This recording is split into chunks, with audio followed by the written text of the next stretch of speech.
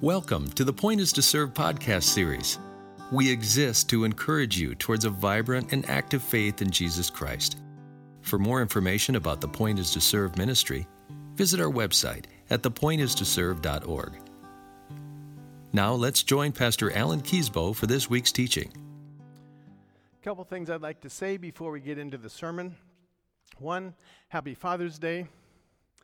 Like Mother's Day, Father's Day can be a great time of celebrating, being thankful to God for the fathers that God has placed in our lives. And for others, Father's Day is a very hurtful time. I would just want to remind you that Father's Day is like so many things. It points to God the Father, who loves us and has never abandoned us and always been with us. So I hope you have a happy Father's Day and that you'll be thankful to God, the giver of all good gifts. Second, as we anticipate July 5th and we move together and we have the chance to be together again, just so many words of thanks for last March when we thought, let's go online, had no idea what to expect. And I want to thank Joel for his leadership. We met at a vision team and we made that decision. In the midst of, there is no perfect solution. It is just a hard choice either way and whenever we open. And Joel did a great job leading the vision team last Sunday night as we struggled with this decision. So I appreciate his leadership in this congregation. For the worship and the tech team, this has been demanding for these people, and they have given their best shot. So John, thank you for your leadership and for each person who's done so much to not just put something on the internet, but put something on that all of us can be proud of, that when people see it, they'll be drawn to God. So thank you. And as we move back together, I just pray that we can do it responsibly and that God will continue to use what happens online. This morning we continue in the series called God Is. And this morning we're talking about God is Creator. Thursday I had the chance to be with my two grandchildren who live in Sioux Falls. While Henry, the 2-year-old, was finishing his nap, I said to my 4-year-old granddaughter, let's make something elaborate in the kitchen. Let's make a dessert. She looked at me and she has this intense response. Grandpa, you can't make. What? How insulting. How heartbreaking that was to me. So I marched her into the kitchen. We got out the marshmallows and the Rice Krispies. We even had M&M minis and chocolate chips. And we made Rice Krispie bars together to prove that Grandpa can make. As you think about creation, it's a wonderful reminder that everything that we see is a testament to God's faithfulness. And this morning, I would like to read John 1 from the Gospel of John 1 to 14. John starts his story of Jesus in a very interesting way, much different than the other 3 Gospels that are called synoptic. They look alike. The Gospel of John stands apart, partly because John was a person who had a rich heritage in the Jewish tradition. But as he writes this, he is now in the Greek and Roman culture. And he knew that as he writes this letter about this amazing Savior who came, that he would hope that all the world would believe in this Savior. He has a dilemma. If he writes strictly from the Hebrew tradition, he'll alienate the Greek and the Roman culture. And if he writes just for the Greek and Roman culture, he'll alienate the Jewish culture. So what is the way that he can write in a way that both will be drawn into the story? Both groups will come together and pursue who this is, this Savior, that they might believe. He comes across this word that has meaning in both cultures. The word is logos. In the Hebrew word, it is the Word. And in this context, John talks about the Word of God. And then the Hebrew people understood and treasured that. When Jesus came, there had been 400 years where there was no word from God. They hungered for that. The Word of God would come and live amongst them again, that the prophets or the priests would speak for God, and they hungered for this Word. This same word in Greek, logos, meant for the Greek and Roman culture the orderliness or the structure of God.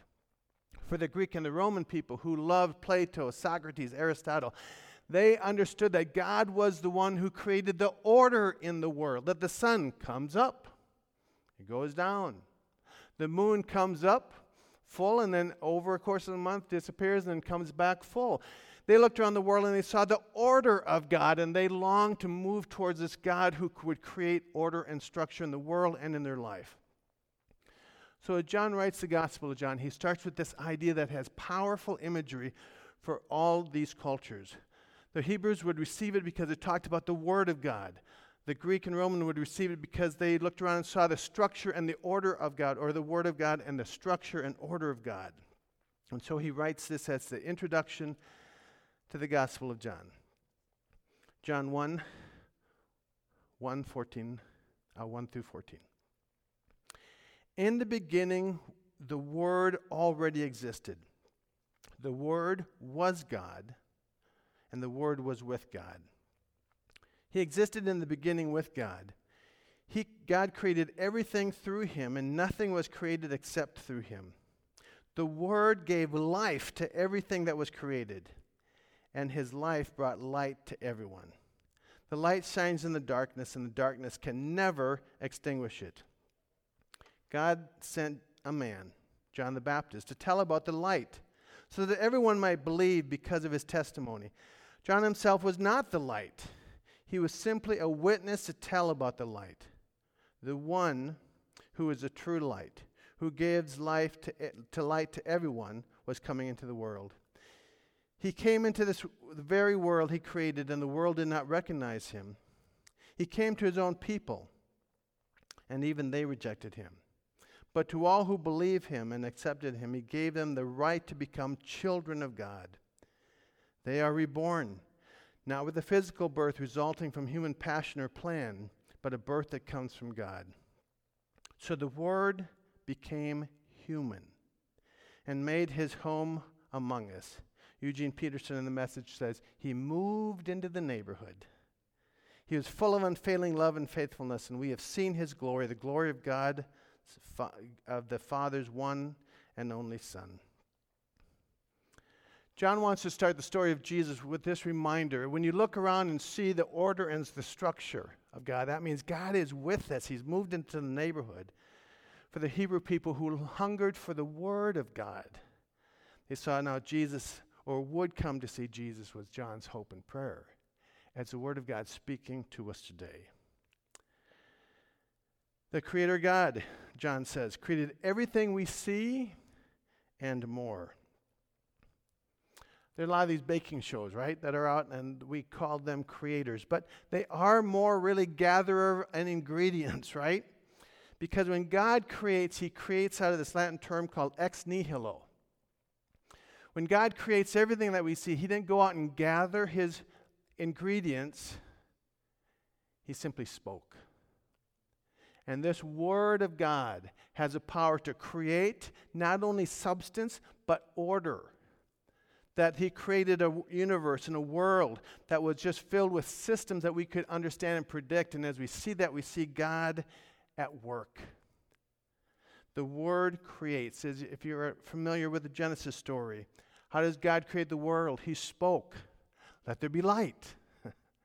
Let there be the separation between the skies and the earth. Let there be creatures, every kind of living creature. Let there be plants. As God's Word speaks, things that did not exist come into being.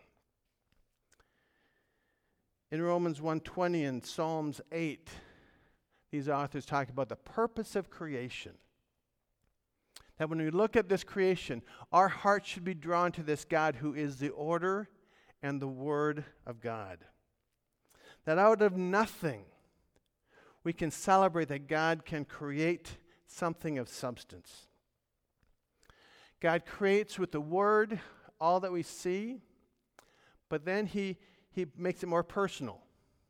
He gathers ingredients and he makes humanity.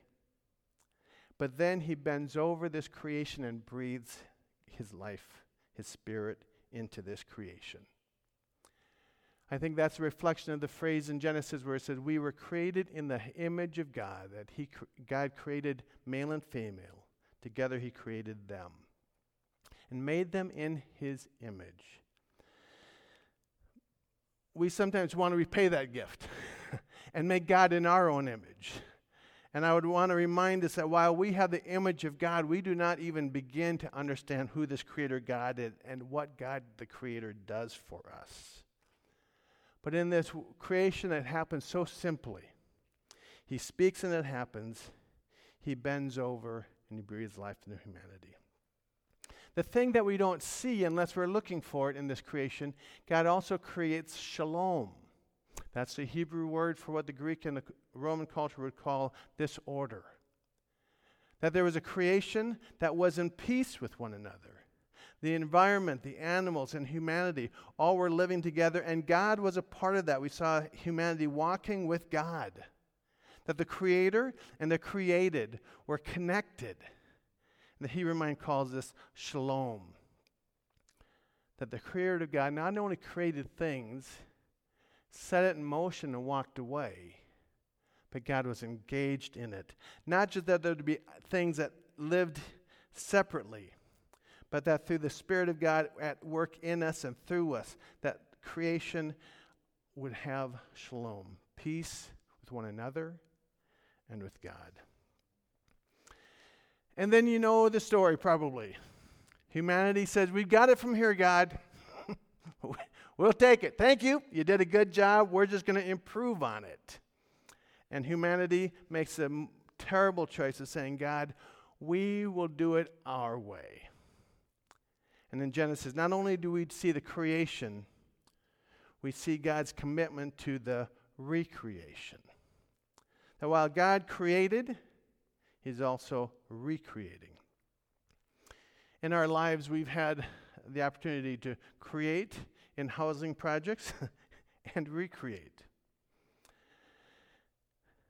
When I've done creation, I've had the chance to hire people to do the things I don't do very well, which makes it go very, very, very much better.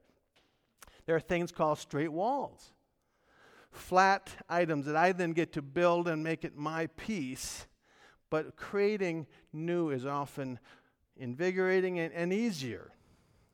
In the recreation stories, I have scars to show from them. In Minneapolis, we bought a home that was 100 years old. So what in Minnesota if it didn't have furnaces? We can fix that. And Denise and I jumped off the deep end to recreate a house that one day had been part of a wealthy part of North Minneapolis. And now, 100 years later, it was in a terrible place. And as we recreated it and poured ourselves into it, we've got stories of success and like I said, a couple scars from 2 trips to the hospital. And in that recreation part, we see the cost of recreating.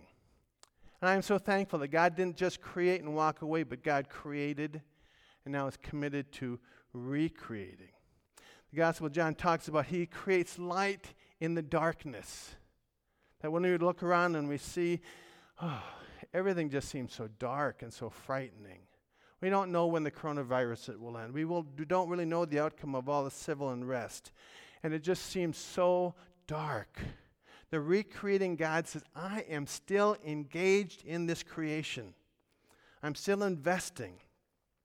And while creation took God simply to speak the words, recreation required God to send this word into this world, into this neighborhood, to live and to love and to ultimately give away His life through the death on the cross. That while creation is simple, recreation is costly. And in this recreation, we hear about this story of this new covenant of grace. That even though creation has failed at its assignment of living in shalom, the Creator God recreates daily this invitation to move into this God through this covenant of grace. We have a God who has created us, and if you feel distance from this God, understand He is present in your life to continue the recreation of it. God invites us into this recreation story. The Creator God says, come and be partners with me in this process. We are today, in a sense, the John the Baptist in this story. The person who says, I'm not the light. Don't look at me for the solutions. But I know someone who is the light. I know someone who can help us in this situation. I know that someone who can come and take your chaos and speak into it because he's paid a price. You can be recreated. Their recreation is much like a birthing process. I've never talked to an expectant mother saying, are you excited about the pain? Not so much, but they are excited about what follows and comes out of this painful process. As a church, that means personally we spread out after we gather or are gathering, and we speak about this God and saying there is recreation on the horizon. And let us be people who believe in this. This happens, as Micah 6:8 says, as we seek justice, love mercy, walk humbly with our God. We are a congregation who loves mercy. I am so thankful. And when we start meeting together, I know that I can invite anybody I meet into this community, and they will help you and welcome you and be with you. As we serve, we splash mercy all over the place because we understand how merciful God has been to us. We are a congregation who walks humbly with our God. We don't pat ourselves on the back. We don't try to have everybody look at us. We just try to be faithful in what it means to walk humbly with God and to invite one another into this. I am so thankful that we are a church that loves mercy and walks humbly with God. But Micah also says we need to act justly. While mercy is something that is offered as a gift, justice is bigger than that in that it says, how can we change systems? How can we change institutions? A few years ago, we offered a civil rights trip that we could not make work. We could not get everybody's schedules together, but I wish we could have done that. My daughter Emily had brought us into that conversation as we went with her down to the civil rights path. And we were so transformed in this process because I didn't know what I didn't know. I grew up in a family that had it all figured out. My father taught me well about what civil rights was, but he didn't teach me right. He told me all about Martin Luther King. He told me about Desmond Tutu and my good friend from South Africa, Nelson Mandela. And I grew up thinking they were wrong. They were missing it. And I learned to kind of challenge that a little bit, but never really understood it until I walked the civil rights path. Last spring, we had the chance to go to South Africa and have a walking tour with a person who was so passionate about what apartheid had done and the damage and the hope for restoration that they are still in. But I still struggle. I still think I understand it, but I still have my bias that I don't understand. For example, I found myself thinking, I don't mind if they protest and don't destroy anything. If they just protest, that is fine. I can support that. But this week I was kind of convicted by my hypocrisy. Because in 2016, when Colin Kaepernick protested quietly, now mind you, he's a 49er and I'm a Packer fan, and I still have a lot of issues with Colin Kaepernick because he crushed the Packers in the playoffs.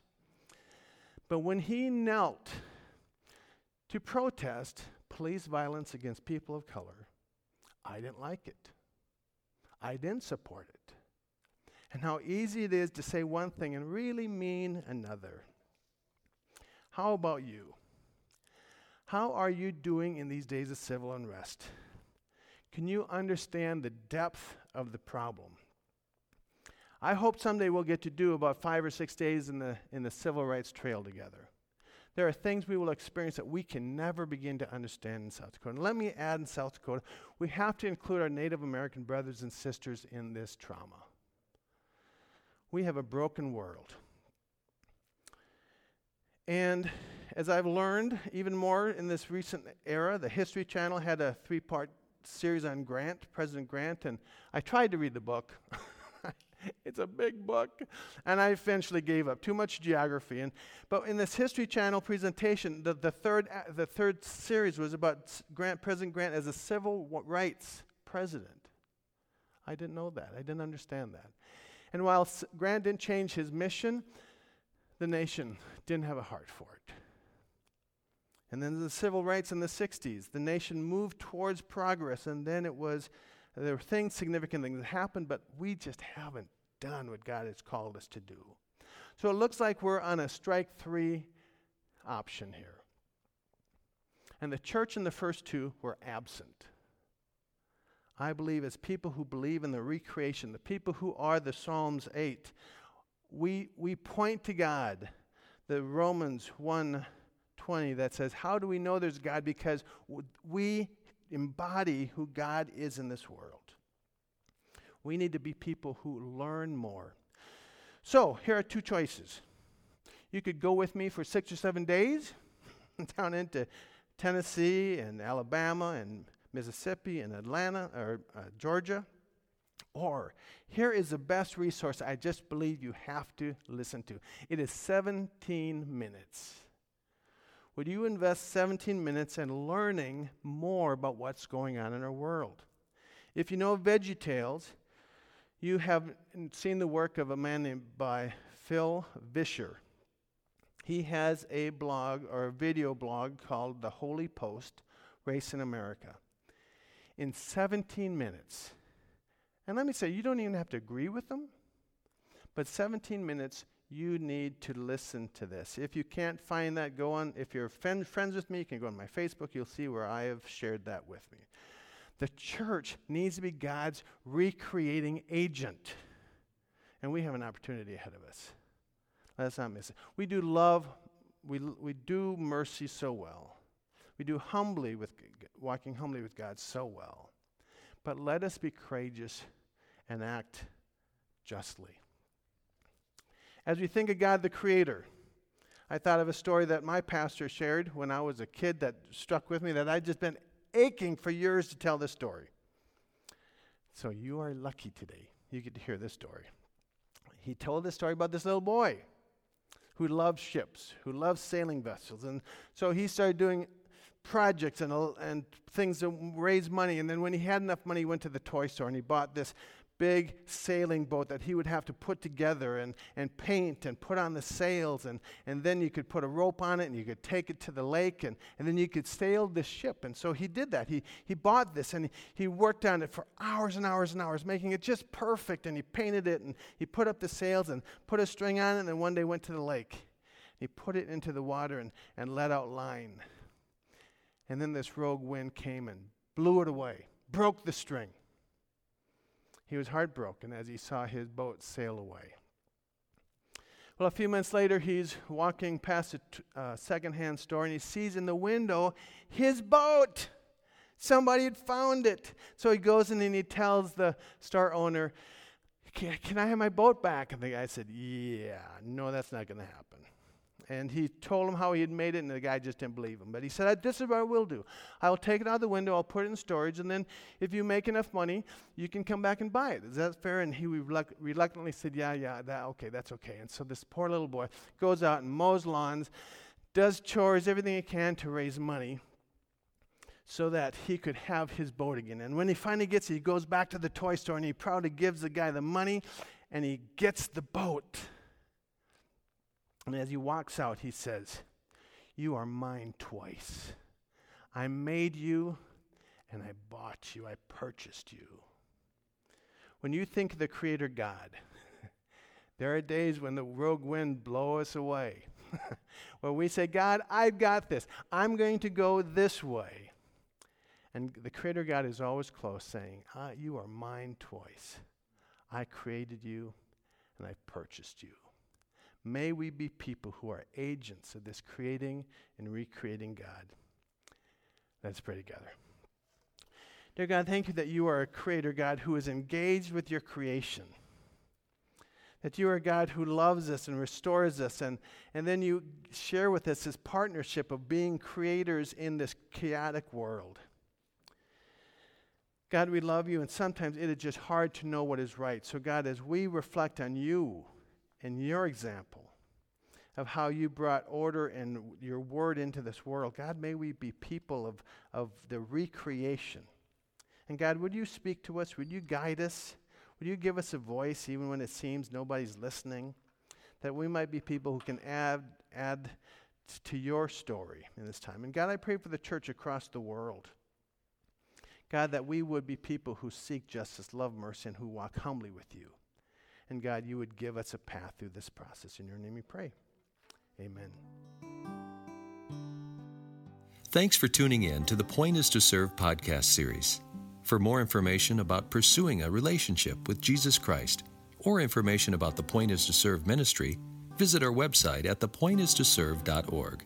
Thank you and God bless.